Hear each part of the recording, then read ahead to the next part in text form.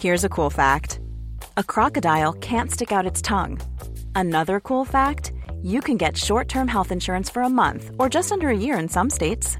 United Healthcare short-term insurance plans are designed for people who are between jobs, coming off their parents' plan, or turning a side hustle into a full-time gig. Underwritten by Golden Rule Insurance Company, they offer flexible, budget-friendly coverage with access to a nationwide network of doctors and hospitals. Get more cool facts about United Healthcare short-term plans at uh1.com.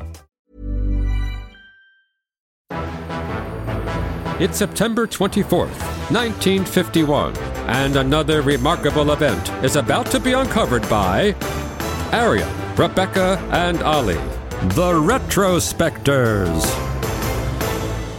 So it was on this day that an American named Christine Jorgensen underwent her first gender reassignment surgery, and in the process, she became America's first trans celebrity. Born in 1926 and grew up in New York, she was assigned male at birth, and she was an outsider in her neighborhood, which was very rough and tumble. She described herself as being frail, blonde, and introverted. She was also very short and skinny, and later described herself as being sexually underdeveloped. So she'd long wondered if she was actually meant to be a woman. And after serving in the army, she learnt about the emerging field of medical transition. It wasn't available in any American hospitals, so she decided to travel to Sweden, where it was available. But stopped off to visit some relatives in Denmark. Yeah, I know, which kind of felt like... Never made it. Yeah. Never made it as far as... Which, I don't quite understand how this happened, but she seemed to sort of just stumble into someone who specialised in gender reassignment surgery in Denmark. I don't know, there are obviously more of them there than there were in the United States at the time, whose name was Christian Hamburger. And as a result of meeting him and feeling a kinship with him and thinking, yes, this is the person that I want to do my sex reassignment surgery, he's the person who carried out the orchiectomy, which is basically castration, on this day that we're commemorating in Copenhagen. And as a result, she decided to name herself after him. Christine came from Christian. And shortly after she'd had the operation, she wrote this letter to friends on October the 8th in 1951, where she really was just sort of talking about what she had just done. And she said, as you can see from the enclosed photos taken just before the operation, I have changed a great deal. But it is the other changes that are so much more important. Remember the shy, miserable person who left America? Well, that person is no more, and as you can see, I'm in marvelous spirits. And I really think that that's just the nicest sort of description of her feelings about the significance of what she'd just done, that it had just made her from a less happy person into a more happy person. And she had a few strokes of incredible luck, really, at this time in her life. The first one, obviously, was meeting Christian Hamburger, who was one of the few doctors in the world at the time who believed that trans people should be offered surgery if that's what they wanted, rather than the contemporary belief is that they could basically be therapized out of it. But she also had an incredibly supportive family. She came from a pretty normal working class background. Her dad was a carpenter, but they publicly supported her in the press. They sent her parcels of women's clothing and accessories when she was still living in Denmark. They really seemed to have embraced her, and I think part of that is she had written them a letter where she said, "Nature made a mistake, which I have had corrected, and I am your daughter." And they accepted this. And I think reading between the lines, especially some of what Christine would later write in her autobiography, part of it came from this idea that it was almost a collective relief to her parents and to her herself that she wasn't a gay man. That seemed to have been part of the reason they found this easy to accept. They were able to accept this idea of there's been a biological error, an operation has fixed it, and everything's sorted now. Almost in a way seemed to be easier to accept than the idea of having a homosexual son. And this was one of the many things that I think was pioneering or different about this particular story, because there had been sex change surgery before, but that was sort of exclusively genitally based. It was literally about what you cut off and what you put back. The idea that trans people live with now of living as the opposite sex first, basically undergoing a psychological shift, being more important than the physical, and some people don't even have surgery at all that's now commonplace, but that was what was being pioneered here. She lived as a woman for a year before she went back to the United States. And probably also significant that the two documented cases previously had been in Weimar, Germany. One of them was Lily Elber, who was portrayed in the film The Danish Girl, but obviously those stories were mostly restricted to the German press, and they didn't really make it to the rest of Europe and America, probably because of what subsequently happened in Germany in the years to come. When she got back to New York, it was also notable that it wasn't just her family who were being supportive of her, but generally she was being pretty well received. Admittedly, some of the headlines are very of their era, so the New York Daily News ran this front page story about her when she'd just arrived back, and the headline was, "XGI becomes blonde beauty." But actually, as she got off the plane, she was really swamped with people who were supportive of her and received her really kindly, so much so that actually she'd flown back on the same day that the Danish royal family were also coming to the States. And the reporters were much more interested in talking to her than they were in talking to the royals. To be fair, I think reporters would be more interested in speaking to us than talking to the Danish royal family still. Possibly. Yeah. I mean, I take your point. I mean, I'm curious about how that story ended up in the New York Daily News, because she was still in Copenhagen when the news of the sex change operation, as it was called then, had spread. And the rumour always was that she must have told them. She must have told them that this had happened. But I've seen interviews with her where she says that it was a mutual family friend that had leaked it to the papers. And if that's true, rather than her covering her own desire for self-promotion, that's sort of an extraordinarily difficult thing to imagine happening, isn't it?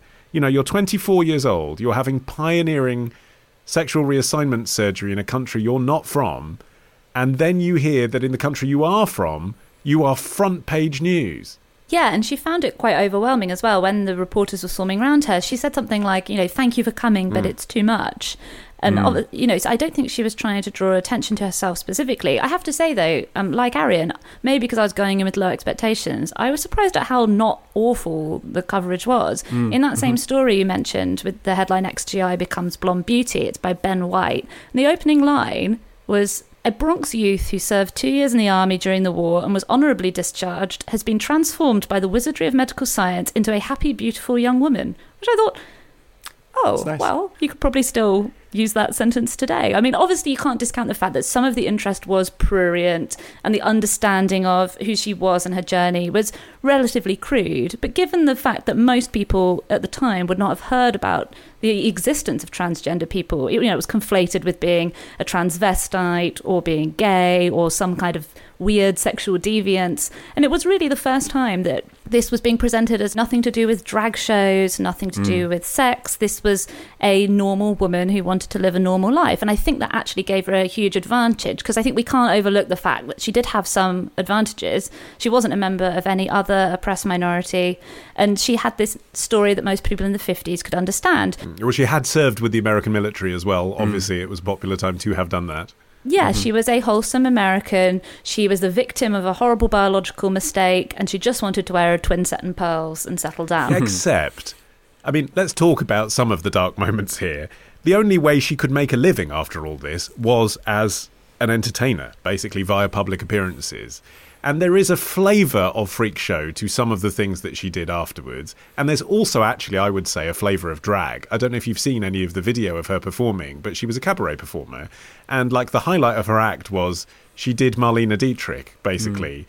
And I was watching it thinking, this does look a bit like a drag show now, which, of course, if you were a trans activist in 2021 is probably the last thing you would want your show to look like. But I feel like then she was talking to a cis heteronormative audience that she understood, and it was a way to get a message across. And I think she thought, I can use my entertainment platform to do that. I can provide something people find intriguing and then deliver a harder message. After the publication of her autobiography, which was in 1967, so when the sexual revolution was really ramping up, she sort of had a second act. And she'd relocated to Los Angeles before, and she'd stopped doing the nightclub act. But this brought her back as a touring speaker. She went around college campuses and just told her story. And that really gave her this sort of new lease of what we would recognise today more as activism. So, in her first iteration in the 50s, she was introducing America to this concept that, hello, I exist. And then she was able to come back then in the late 60s and in the 70s too, that they made her autobiography into a film in 1970. It's very campy and bad, but still. I was going to say, the poster for the film in 1970, the official movie of her autobiography has the tagline, "Did the surgeon's knife make me a woman or a freak?" Which is so unreflective of everything that she ever said or wrote or her life in general, that it's hard to see how it bears any resemblance to her life story whatsoever.